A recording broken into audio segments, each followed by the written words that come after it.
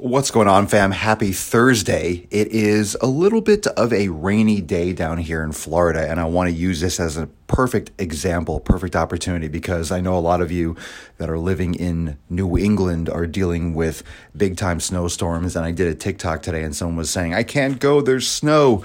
This is the reason why you should have stuff that you do at home. It doesn't have to be, I do recommend that you have workout equipment so you never have the opportunity to be able to make the excuse to not work out if there's a quarantine, if there's a shutdown, if there's a storm, if, I don't know, maybe there's something that goes on at the gym gets flooded and you can't go because then your training is at risk. So this whole year should have taught you to protect your vulnerabilities when it comes to your fitness. So you could do yoga at home. You don't need a full-blown gym. You don't need a full-blown squat rack. That's cool. Not everyone has the space for it. I don't have the space for it where I am right now. So I don't have a full-blown squat rack, but maybe you do, maybe you don't. But you can do yoga. That's why I always say yoga. No one is an expert in yoga. No one listening, you, and myself, I'm not an expert in yoga in terms of being the most yogicular person in history. Yoga is a practice. You get better the more you do. And every day that you practice, some days are going to feel amazing, and some days you're going to feel in sync, and some days you're going to feel a little bit off. But the point is, it's a practice, and you can do it at home with no equipment. A yoga mat is cheap, and you can find them anywhere, but you don't need one. You can do it on your carpet. You could grab a towel if that's all you have. You can practice yoga anywhere with no equipment. It's just your body.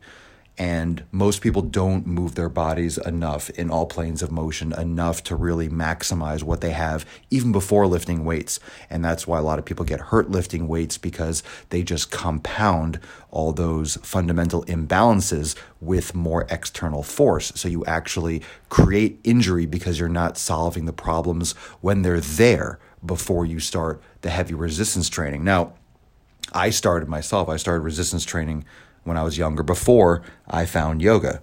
But once I did, it opened my eyes and it opened up Pandora's box, and I started getting into a lot of these movements and a lot of these small stabilizer muscles that I never really targeted before.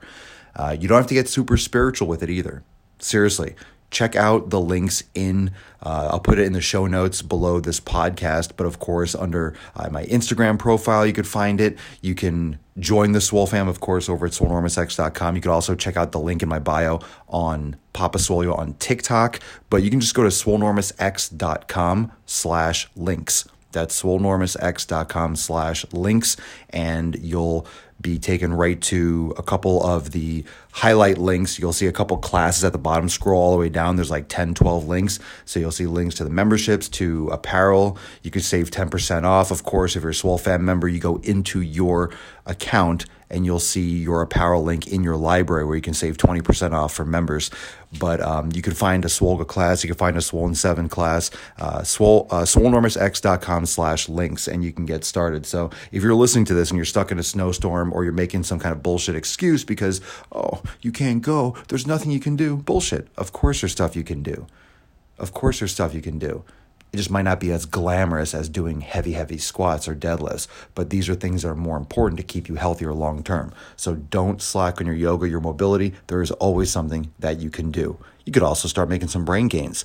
Meditation, you can do it anywhere, and it's free. Go get it.